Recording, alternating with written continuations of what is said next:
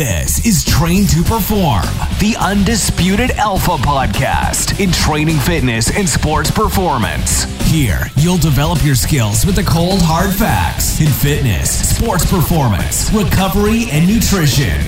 Real, tried and true, evidence-based facts that have been proven to move you faster, move you stronger, and move you forward. Now, here's your host of Train to Perform, Julian Sisman. Hello, everybody.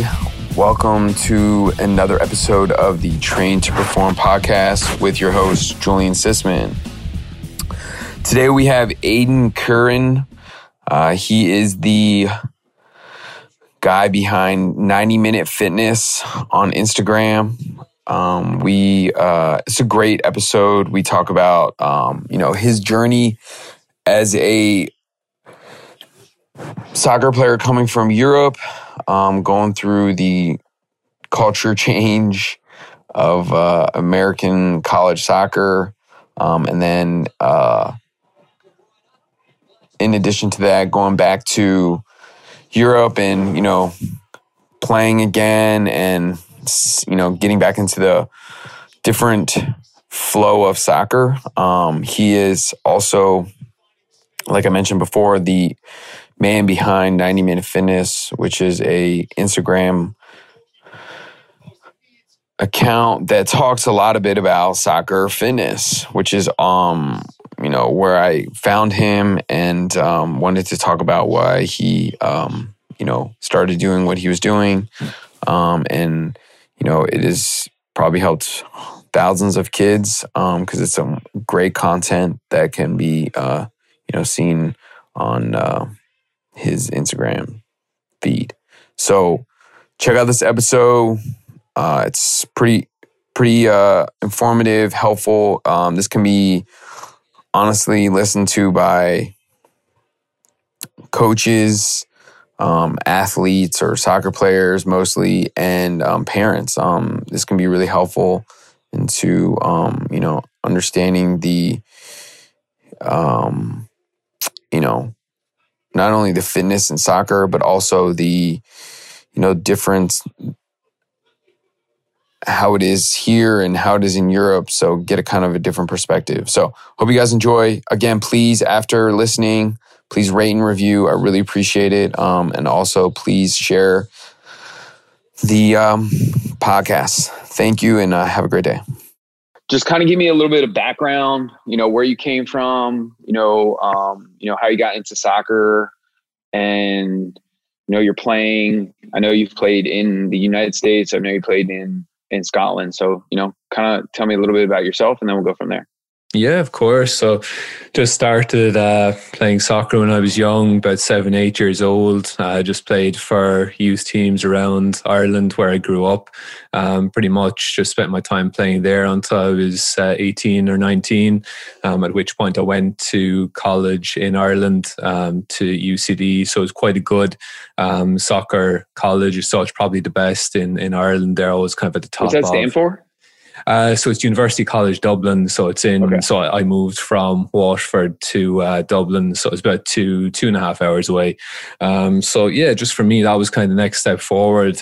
In Waterford, there weren't too many opportunities to progress. So I was kind of always overlooked, just at a younger age. Probably down to myself as well. I just wasn't kind of developed enough at the time. But I knew that I kind of had to get out of that area if I was to progress in the game. So that's when I moved there, and that was kind of a turning point for me as such. Mm-hmm. And then just from there, I spent 3 years studying there. I studied history and social computing. But really, it was only for the soccer that I went there. I was always academically minded and I always wanted to pursue that. But really, it was guided by football, soccer. So it was kind of wherever soccer took me. And then I just combined the academics with that.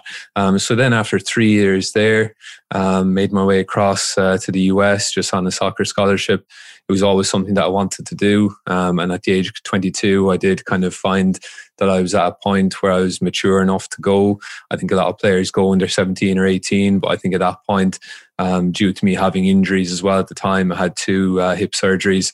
I think I just wasn't in a position to go at that time. But when I got to the age of 22, physically, mentally, everything, I was just ready to make the move at that point. So, talking about soccer, tell me about your experience with youth soccer in Scotland. And then, go ahead. Yeah, so is this so in Ireland just when I was growing up? Or? So I mean, it was, for me, I was living in the country, so there was very few opportunities. Okay. It was mainly you had to live in the city if you were to kind of get the chance to play at a representative level. So for me, it was always just kind of playing with local teams. You know, the managers weren't the coaches, they weren't certified, they weren't anything, they were basically just parents. So it was kind of difficult to obviously progress. You weren't from the city, so that was always a bit of a barrier to my development. But at the end of the day, you have to take responsibility for yourself. And I knew what I wanted to do. So it was just a case of working where you are with what you have. And that was really, really for me. Overall, the standard of youth soccer in the country is very, very good. But really, it's just in Dublin that is kind of the bigger cities in the country. That's where most kind of national team players at underage level, that's where they come from. If you're from the more rural areas, it can be a little bit more difficult to break in. You'll often find that players travel an hour and a half just to play with a better team. So it's there's the opportunities. There is the opportunities to play. You'll always find a team to play for. But whether the standard of coaching is there is probably questionable, especially at my age. When I was growing up, it's much different now. It's much more formal. Coaches are certified and things like that. But when I was growing up, it was certainly much different. So are there any notable pros or national team players that have come from like the suburbs of Ireland or of Dublin, or is it, like you said, like most of them have come from like the central part of Dublin? Yeah, so there's quite a few. I think in recent times, definitely. There was probably from my area, there was one, John O'Shea, he played for Manchester United. Yeah. He was from my area, so 20 minutes away. He would have been the most famous person to come from there to play the game. But really, he was an exception. Like I said, mostly from Dublin. In the past, it has changed in recent times, which is good. Another player as well, Derek Williams, he's actually just signed for LA Galaxy from Blackburn, so he's played in England. He was the same age group as me growing up, but was always so much better than everyone else. He ended up going to Aston Villa and then just spent some time in the Championship in League One, and he's just after signing for LA Galaxy now. So there is players, but it is a little bit more difficult depending on where you're from. Yeah. So you come to the US and at 22, and remind me where you went to university again? So it's the University of Findlay in Ohio. It's a D2 school. Oh, okay. Yeah, because I feel like a lot of D2 schools in the US take a lot of players from abroad, more like NAIA, and then you have like D2, and then because I think they still give scholarship, correct? That's correct. Yeah, I think with D2, it's just more down to, it's a big adjustment to come to college in the US. So I think if you have a player who goes into a big D1 school, it can often be an adjustment. So you'll find that even players from abroad, even if they're really, really good, they'll still kind of go to a D2 level. The only exception to that would be if you're competing at national team level. So if you're representing the Ireland, Scotland, England, then you'll find that you'll go to kind of a D1 level. But for the most part, it's a D2 or NAIA due to the age, unlimited age as well. So that's awesome. So how was your experience at Findlay? And tell me where that is. It's funny that you it's in Ohio, right? That's correct. Yeah. So I played at Ohio State. So I have no idea. Like I know like where some of the universities are, but like I have no idea where. So from obviously yourself living in Columbus, it's just pretty much just north. So you just go up the way. It's about Oh, it's about an hour and a half, I think, from Columbus. So we used to go there sometimes just to visit and things. Hang out. But so it's about an hour and a half from Columbus. So it's up near Akron, it sounds like. Yeah, so a little bit away from Akron again. It's kind of the best way to describe it is between Columbus and Cleveland. So it's about from Toledo as well. It's just down from there as well. So it's kind of in the middle of nowhere, really. But I had a great time there. So how was it? Like, how was your experience with soccer there? I mean, you know, you're coming from a country where an area where like soccer is like crazy, you know, and then you come to US where it's like, especially in Ohio, where American football is like they don't care about anything else but American football. So like, you know, tell me how your experience was there. I'm just kind of curious because, you know, everyone that comes to the US from overseas, like it's a totally different experience on, you know, what they see, the players, the level.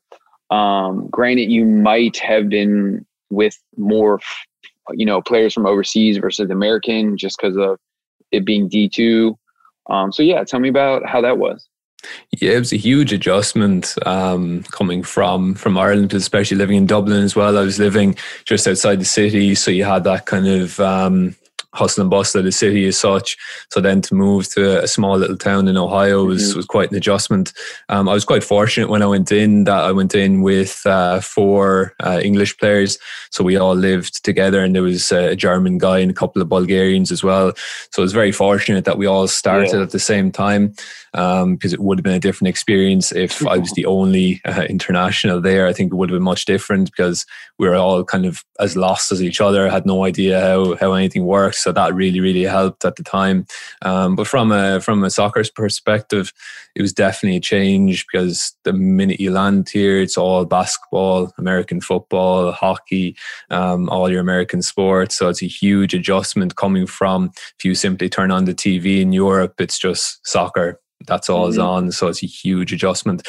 But for me, I have to say that it was just, I was just so happy to be into full-time training. So in the college system, of course, you just go to a full-time setup. So for me, I don't think I thought too much about kind of the soccer culture as such. I was just so happy to be actually training full-time and to kind of feel as if you're in that full-time environment. So for me, that was an easy transition.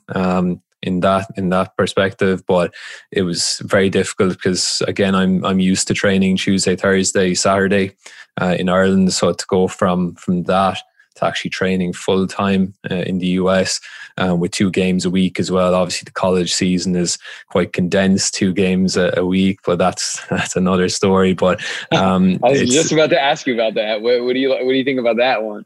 Yeah, it's like I suppose in an ideal world, it would be a long season, so 9-10 months like they have everywhere else. But I think in reality, because depending on the location, it can be quite difficult because you can't train outdoors and when there's snow. So it really depends on where the college is. So I don't think it would be feasible to go to a 9-10 month season. It would be more beneficial for players, but I think just in terms of the logistics of it. I mean, it could. It's just one of those things where, you know, you would have a cutoff, say like November, like Thanksgiving weekend, like Thanksgiving week. Then you have sort of a transition period.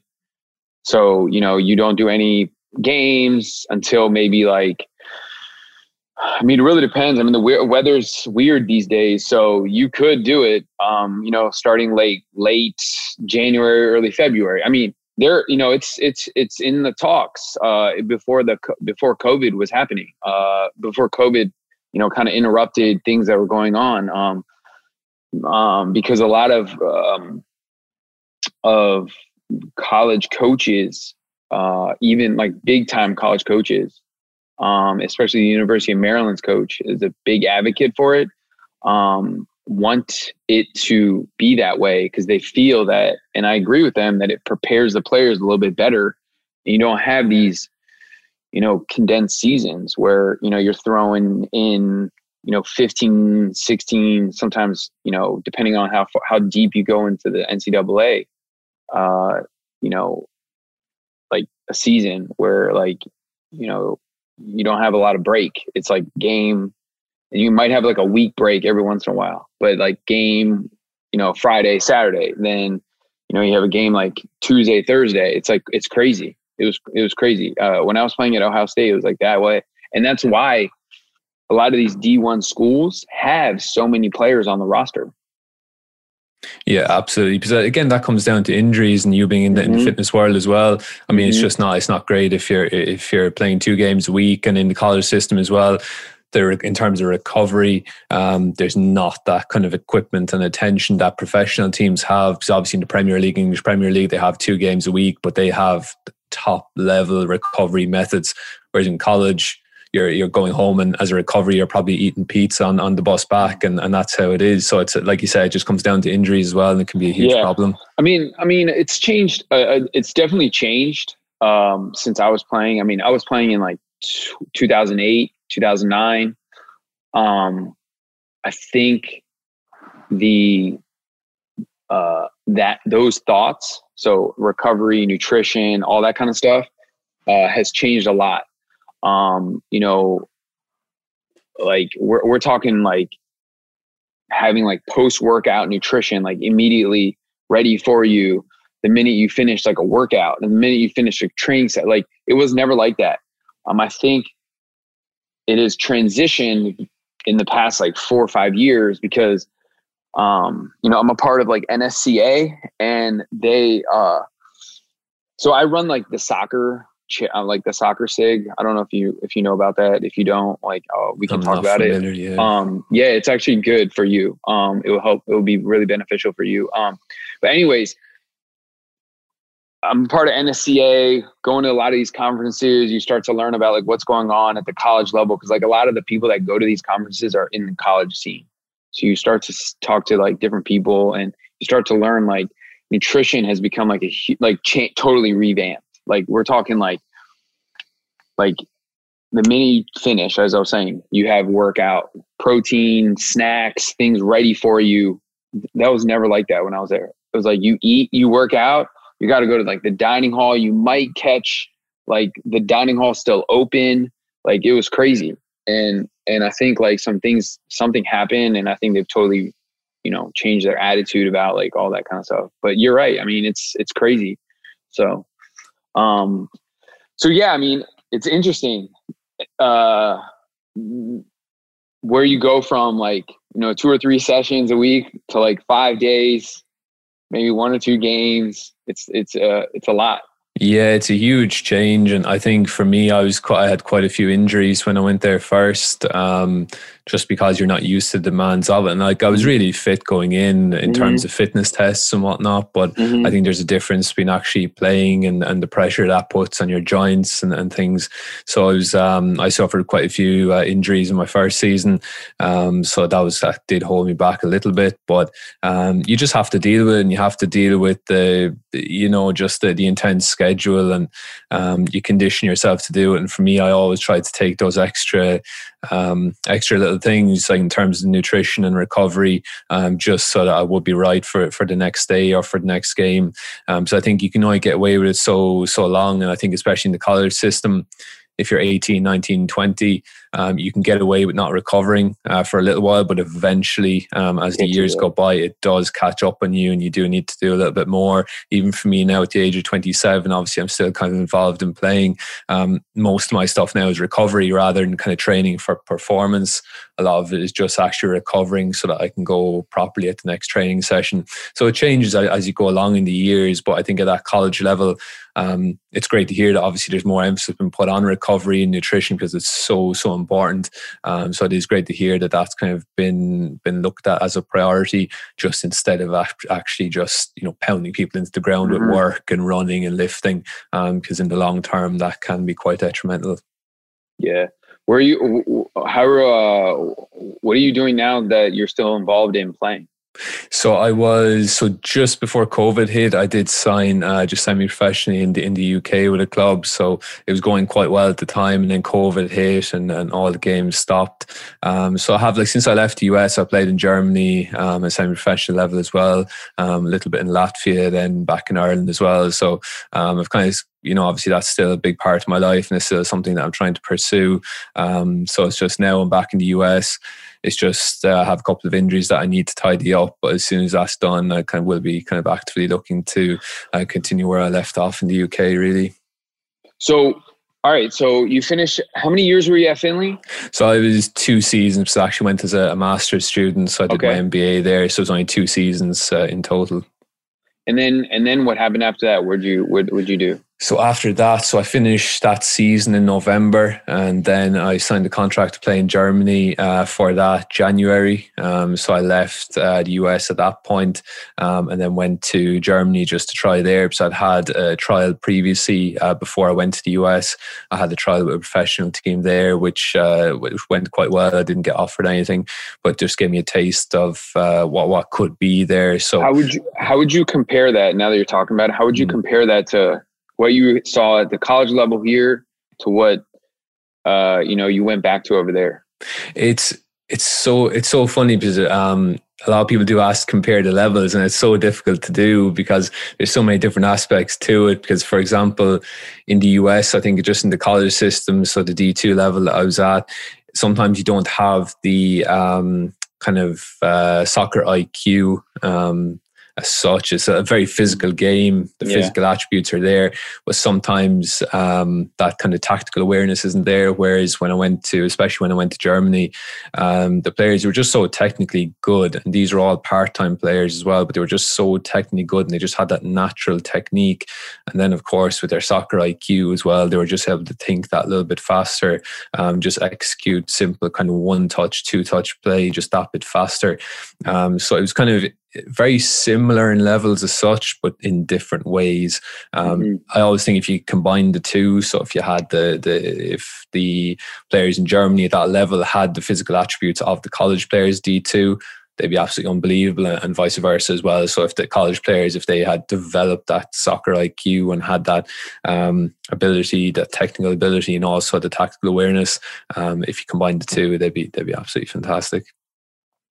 Yeah, that's the downfall for a lot of American soccer players. I mean, I don't really care if I say it here first, but the technical ability to handle the ball and those kind of things.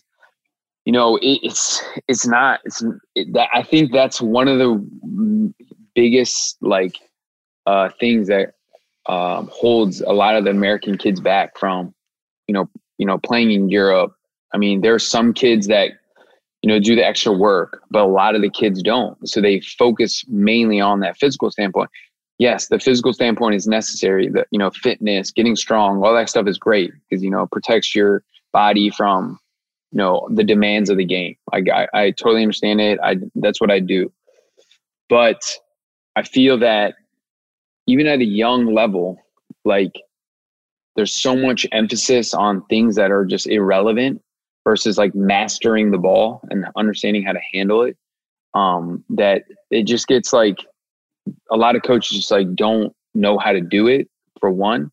And so when they, continue to develop, they have a good first touch. Yeah, they have a good handle with the ball, but their ability to beat players, you probably see in Germany, one-on-one beating players, it's not high quality here. It's just so bad. Yeah, no, I have to agree because I think it's a thing of, even with the coaching, it's all very, how would you say, there's not much room for the players to make decisions. And that's the big thing as you go up in the levels. It's putting players in situations that they have to make decisions. So I think the best example of it is, and I spoke about it before, just on a podcast, but I was with a player in Latvia when I was on trial there, and he was an American guy. And he'd never actually, so I asked him what team he played for, and he didn't actually even play for a team. He just had a private coach. And in my mind, that just blew my mind completely. Because I'm all for private coaching and individual coaching. You do need that to supplement team training. But for him, he just had an individual coach, didn't actually play for a team. And that's something I think within America is you need to prioritize actually playing for a team and being in that team environment, been put in unpredictable situations where you actually have to make decisions. For him, he was excellent on ball mastery and all that sort of thing. But when it came down to actually making decisions, even tactically, he just ran around, obviously giving 100% effort, which was excellent, but just not making the right decisions at the right times. And that just comes from exposure to actually being put into those situations and been forced to make those decisions in a split second. And that's what you get from team training. And it's something that needs to be, I think, emphasized more within the American game, definitely. Yeah. So you're in Germany, and so this was like right after college. And so how long, like, were you just bouncing around different teams, or were you on a team for, a substantial amount of time? So I was very fortunate to actually sign the contract before I went there. So when I was actually still in America, I signed the contract with them. So I knew kind of what team I was going to play for at the time, which was good. But I think I suppose I went into it a little bit blindly, expecting more than what it was. So it was part-time, but even at the part-time level, you're still training 3 nights a week with a game. When I went there, it was during, they have quite a long off season, so they do like a mini pre-season around just after Christmas. So that was during that time that I went there, and you were training like 5-6 days a week, even at the part-time level, which is really, really good. And it was good. It's good for development. But I think for me, I expected to do too much too soon. So I kind of expected to go to this team and then push on to a higher team within a few months. But I think in hindsight, if I'd actually even I stayed at that team for maybe 3-4 months before I went back to Ireland, if I'd actually stayed at that team, even for a season or two, I think I would have learned so much and developed so much more. And that just comes down to patience. And I think for me at the time, I just didn't have it. I think coming from the college system, sometimes it can give you that kind of inflated ego such that you're better than you are because, I played D2 college soccer, I played full time. But at the end of the day, the level isn't, when you go to Europe, it's totally different. It's totally different. And you need to have that patience when you go there. And I suppose for me, if I could go back in time, I would just kind of stay at that level and learn more about the game. But I just hadn't, for various reasons, it didn't work out. I was in a small German town as well. Had nobody around, didn't know anyone, struggled with the language. It was winter time as well. So there was so many different things. But I kind of in hindsight, I wish I'd persevered. But everything happens for a reason, and that led me on to different opportunities in the UK and whatnot. So, but yeah, definitely it's a big adjustment. Yeah. So, So how long did you, like after you finished college, how long did you continue to play? And then, at a high level, or has it kind of like, I'm assuming you left there initially when you were 22. So it's probably like 24 when you left. So I guess all this that's going on right now is like in the past like 3 years, right? So about 3 or 4 years. A lot's been happening.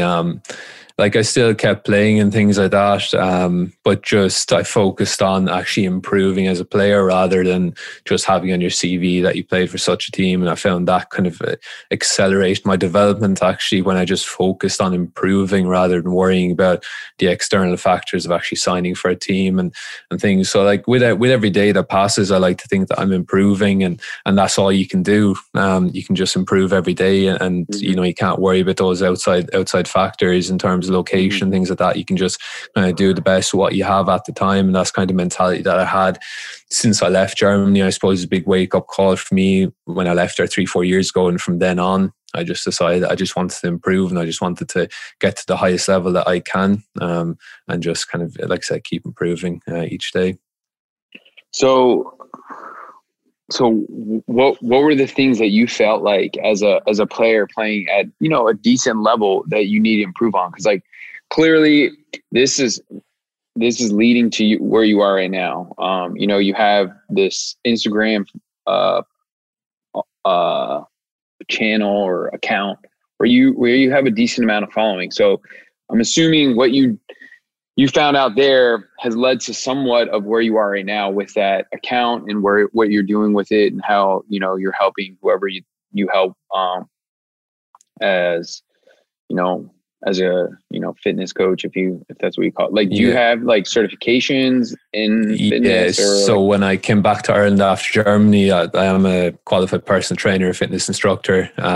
Not any formal college education, but obviously I have those certificates and a few coaching certificates as well and things like that. But yeah, just I suppose the how I got started with that is I just wanted to create content for players out there. So for example, if a player on a particular day wanted to do an upper body workout, for example, just that they had someplace to go to actually get just a simplified workout. Because I think a lot of the time and prior to even probably 2-3 years ago, I think a lot of the pages were very complex and they were done from a sports science background, and there was a lot of complex material for players to work through, and a lot of it wasn't soccer specific as well. So I just wanted someplace very simple, just that they could go get a workout if they needed to, so lower body, upper body, whatever it might be, and just actually simplify it, because I just like to always think that if I had that when I was younger, just something simple like that where you get simple workouts all specific to soccer, it would have made a big difference. And again, I just want to try and make a difference, because obviously I made mistakes as I was growing up in terms of my training and things like that, because when I left the US, I was just far too big. I put on far too much muscle, too much lifting in the gym, too top heavy, which is it's a common thing in America. Obviously, it's just to lift as big as you can, and sometimes that's not always the best for soccer players. And I think that did hinder me, which I've rectified now, and I'm a different player now, and I physically am much different now. But I think back then I was very more focused on body composition, and it wasn't directly relatable to the game, and it kind of led to a lot of injuries. It became very rigid. So yeah, I think I just wanted to help players avoid the same mistakes that I made, because when I started in the gym, it was all, you know, bodybuilding.com. That's what you went to. Oh, I want to get an upper body workout, and you put it into Google, and that's all that comes up. And it's not always, you know, directly relatable to the game. It's not always what's going to help you. And I think sometimes as well, like you said, in America, there's a big emphasis put on the physicality of players, but sometimes you can get to that point where, you know, you just pack on a little bit too much muscle and it's going to be detrimental to your game. So again, I had that wake up moment where I was playing against a very fast winger, and, you know, he didn't have much muscle, but he was just outpacing me every single time. And that made me wake up to, well, I've just wasted my time doing bicep curls. Like, what was the point of doing bicep curls if I can't keep up with this guy? So it just really made me reevaluate my training and how I was kind of operating day to day in terms of my recovery and the time that I was putting into certain things, and just to actually focus on what would actually improve me on the pitch. Yeah, I mean, I definitely think what you have going there is great, especially some of the like different little fitness things that are broken down to pretty simple graphics to follow. I think that's great. I mean, I'll be honest with you, I've used some. Oh, thanks. No, it's good to hear. Good to hear. So, you know, it's great. No, and I totally agree with you. It's, you know, I would say that, like, when I was in university too, there was a very similar, you know, when I was at Ohio State, it was very similar into what you're saying about, you know, all the focus is on, like, you know, let's get big, powerful, which is fine. But, you know, the more and more I get into, like, every year, like, the more and more I get into this, the more and more I'm all about, like, you know, let me find ways to, like, make these soccer players, like, you know, get as much out of them as I can with the least amount of possibility of injury, even in the gym. And then, like, if they go out and play that weekend or whatever, you know, they're going to be able to recover. It's not going to be like a crazy detriment to their central nervous system, and they're not going to be able to recover. And, you know, 2 days from now, they're going to play horribly. So I try to, every time I program, it's a lot of like, I have a plan, And I was like talking to the trainers that work with me. It's like I have the plan, but sometimes I'm like on the fly, I got to switch it because, you know, if a kid comes in here and he's tired or whatever, he just wants to get a quick lift in and then go home, like we're going to do that. I'm not going to make him do like sprint work and, you know, power and like all that kind of stuff. So I agree with you.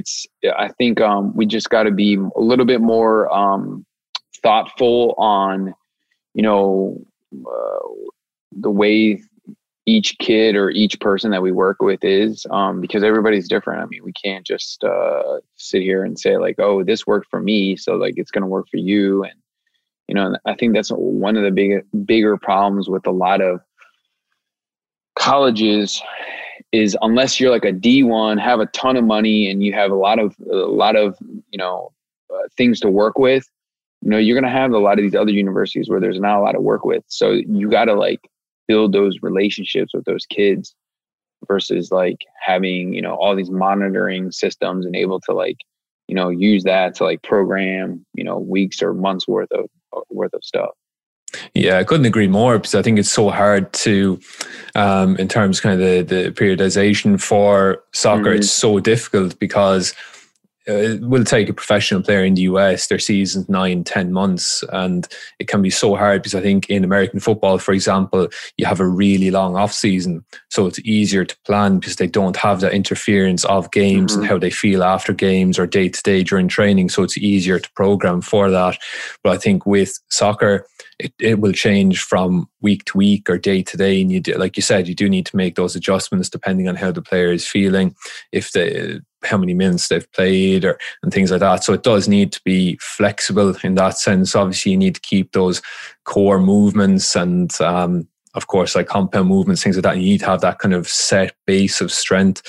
But I think in terms of actually pushing the player during season, it can be quite difficult. It is something that people need to be aware of. And it's, like you said, it's about improving the player enough, but not absolutely killing them to the point where it's going to be detrimental to their performance on the pitch, because you just want to give them enough stimulation that they'll make improvements, but not to the point where they can't train for 3-4 days because of the soreness. So it's a fine balance between it, really.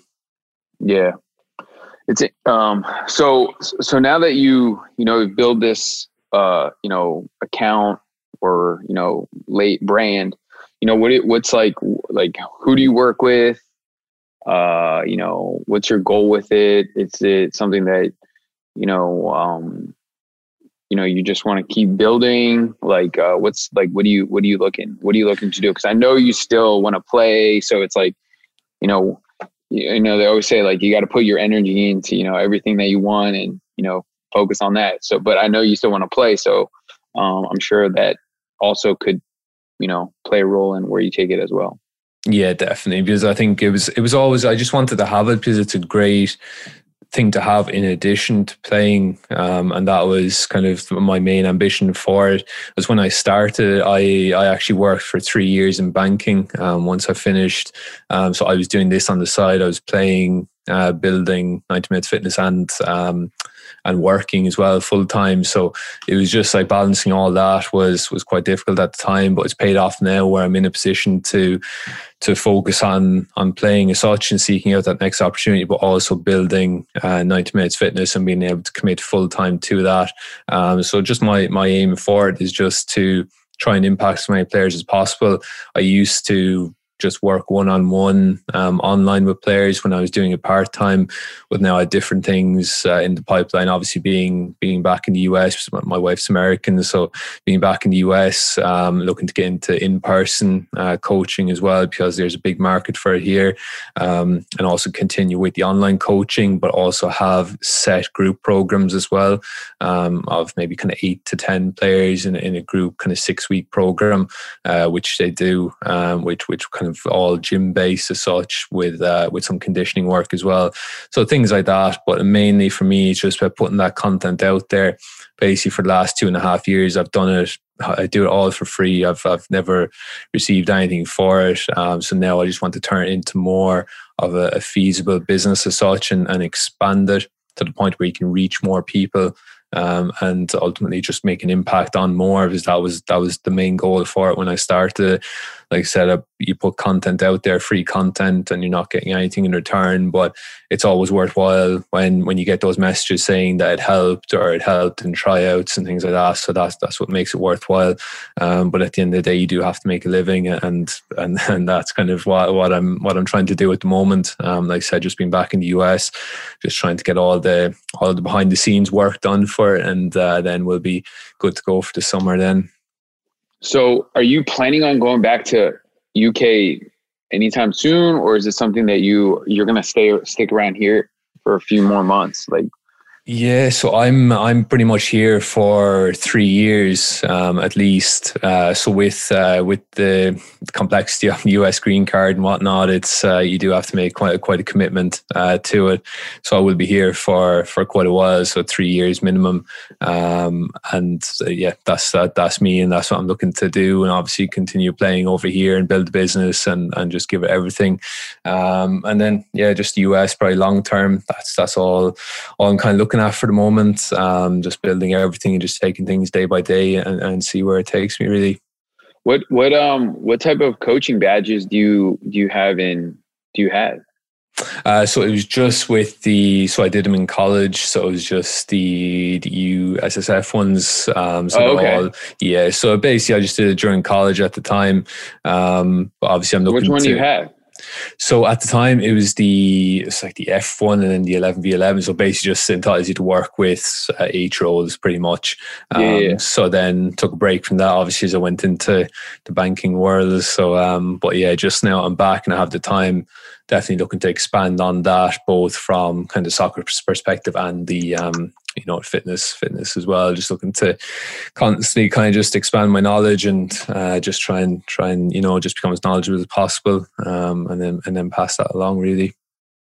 So when it comes to your ideas, like are you coming up with these based on experience, or are you using not like some sort of gain knowledge from somewhere that is providing you these ideas on the different type of fitness runs and conditioning sessions that you create? Like you said you had a certification. Is it something from here, or is it something from UK?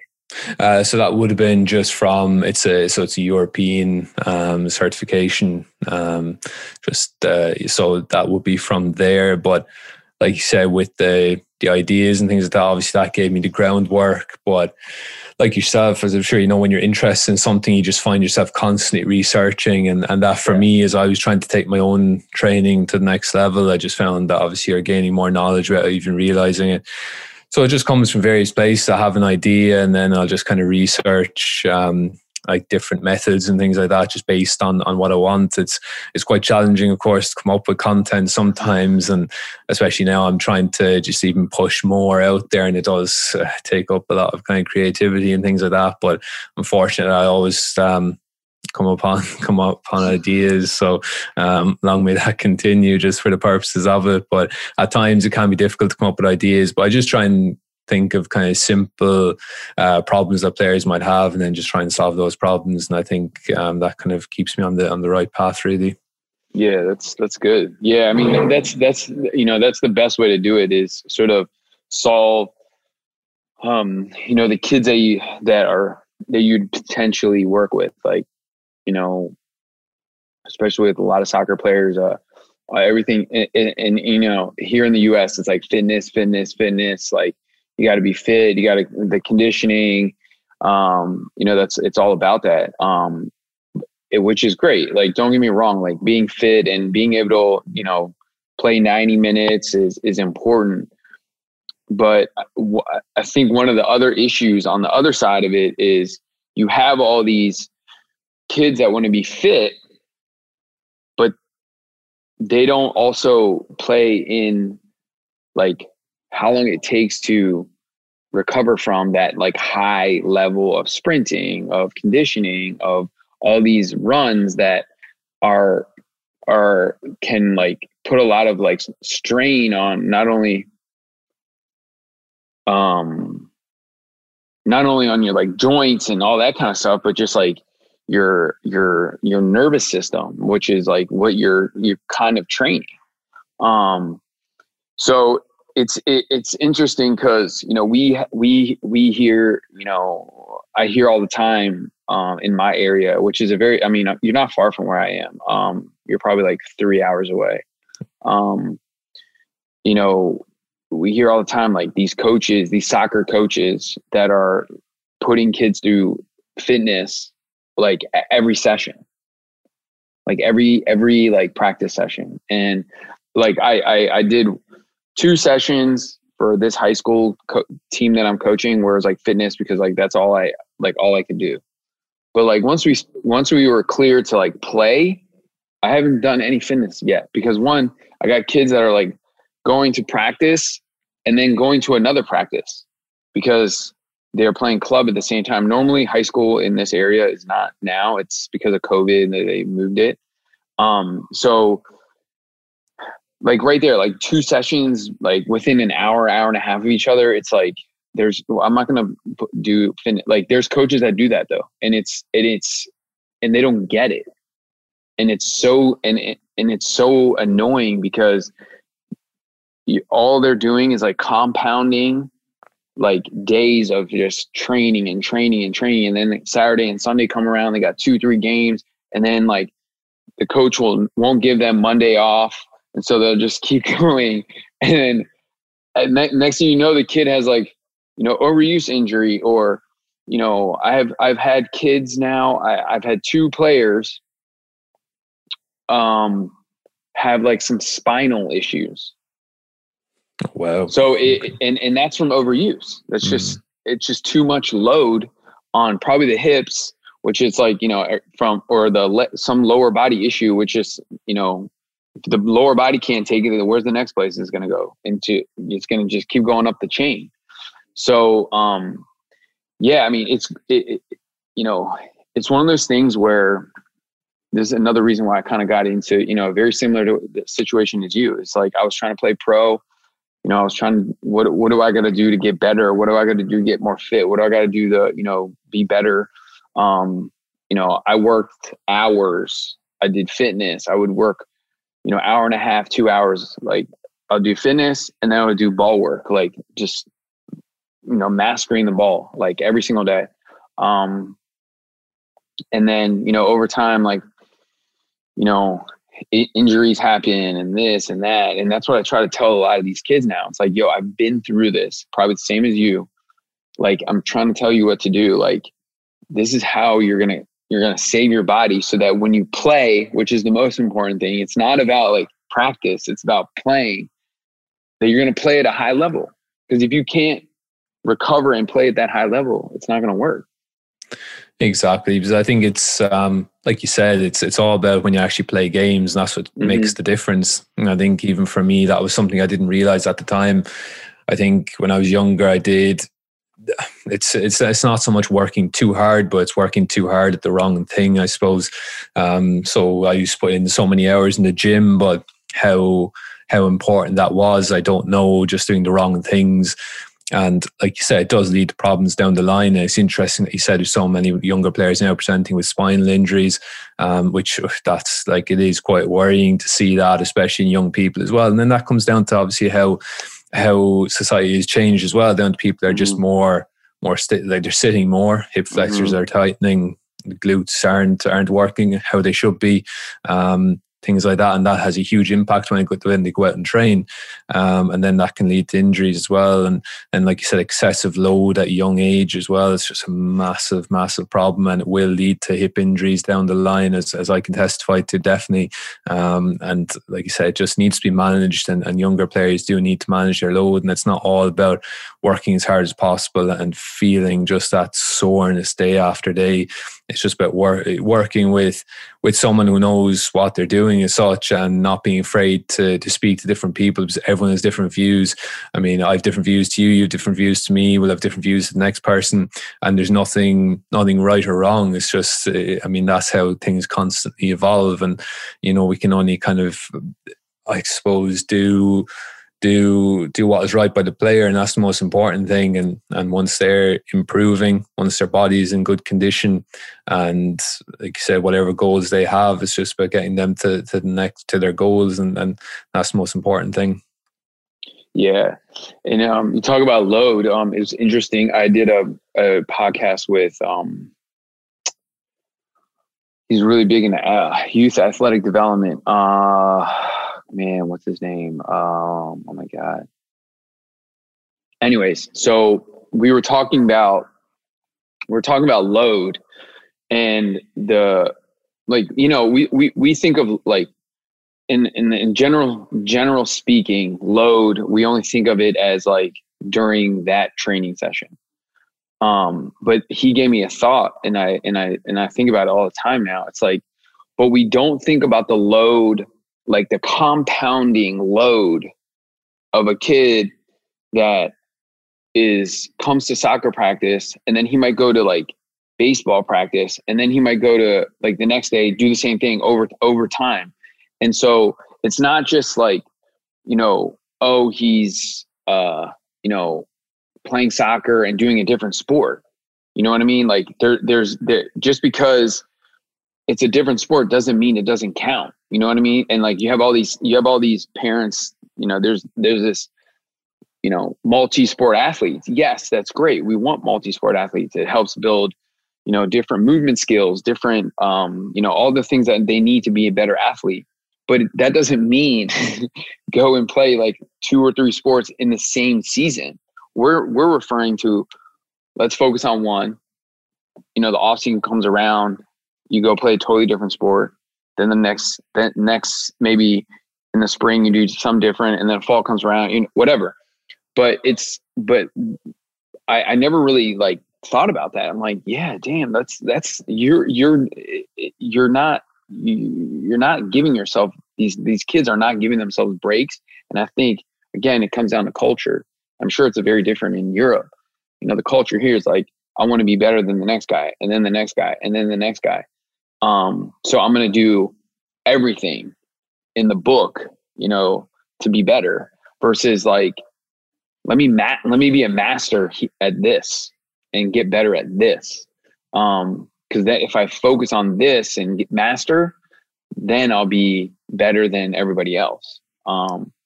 Or, have an off season so your body can recover and play different sports as your off season, not at a high level, at a rec level. Who cares? Like it's not like you care about that sport. Just have fun with it.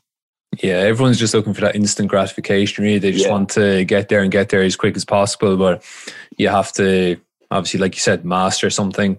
I think that's so important, whether that be in the gym or on the pitch or whatever it might be in life. But you have to be prepared to be patient and to work at it and take the steps. And in the long run, it will pay off. And like you said, but I think everyone now is just looking for that kind of instant improvement and that one little trick that'll make an instant difference to your game. And there's just nothing. It doesn't exist. It's hard work consistently done over time and doing the right things over time, instilling the right habits over time, and that's what will make a difference in the long run. Do you obviously you're not going back there now, but like when you were back in Ireland, like recently, it's obviously a little different because COVID, let's say like before COVID, what did you see? Like, I know the culture in Europe it's all about soccer, but do you see other kids doing different sports? Or is it just kind of not really like something that is sort of talked about or done or emphasized? It's definitely not as prevalent as it is in the US. I think there's a big multi-sport culture in the US because of perhaps the different seasons that you have and the different sports that are done in different seasons. Definitely in Europe, it's more of it's pretty much soccer is all there is. In Ireland, there is national sports as well, which coincide with soccer, and a lot of people have to choose between those two. But apart from that, when I was in the UK, it's just soccer, and that's all you have. Which is, there is benefits to multi-sport athletes, and definitely I wouldn't discourage anyone from it.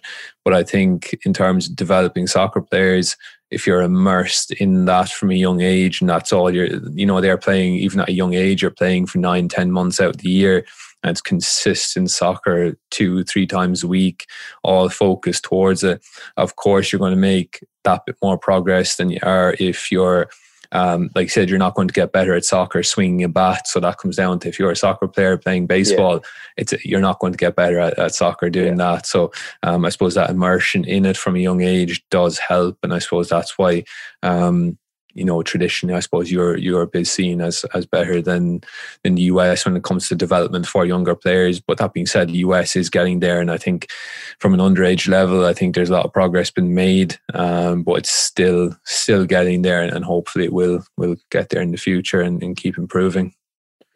When in Ireland, or wherever else that you've been with the youth, like, do you see the practices, how it is here, or if I probably should explain, like, 4 times a week, or is it 2 to 3 times a week with games on the weekend at that young? I mean, I don't know what level, if I say a level here or age, it'd be like between 8 and like 13, and then it sort of changes after 13. Do you see it similar, or is it like totally different? It's similar in ways. I think depending on say in Europe, if you go into a professional academy at a young age, that's kind of a different situation. And obviously that's a different level of player. But for the average player who's playing maybe with their local team as such, they just train twice a week with a game at the weekends. But again, that's consistent throughout the year. So that's done 9-10 months out of the year. Whereas in the US, it's more of a seasonal thing. And of course, I know academy teams in the US and things, they do train, 3 and 4 times a week and whatnot.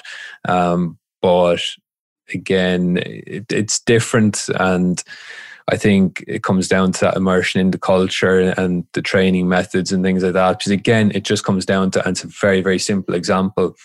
But for me here, I notice when you're driving around the neighborhoods, it's always basketball hoops that you see outside every home.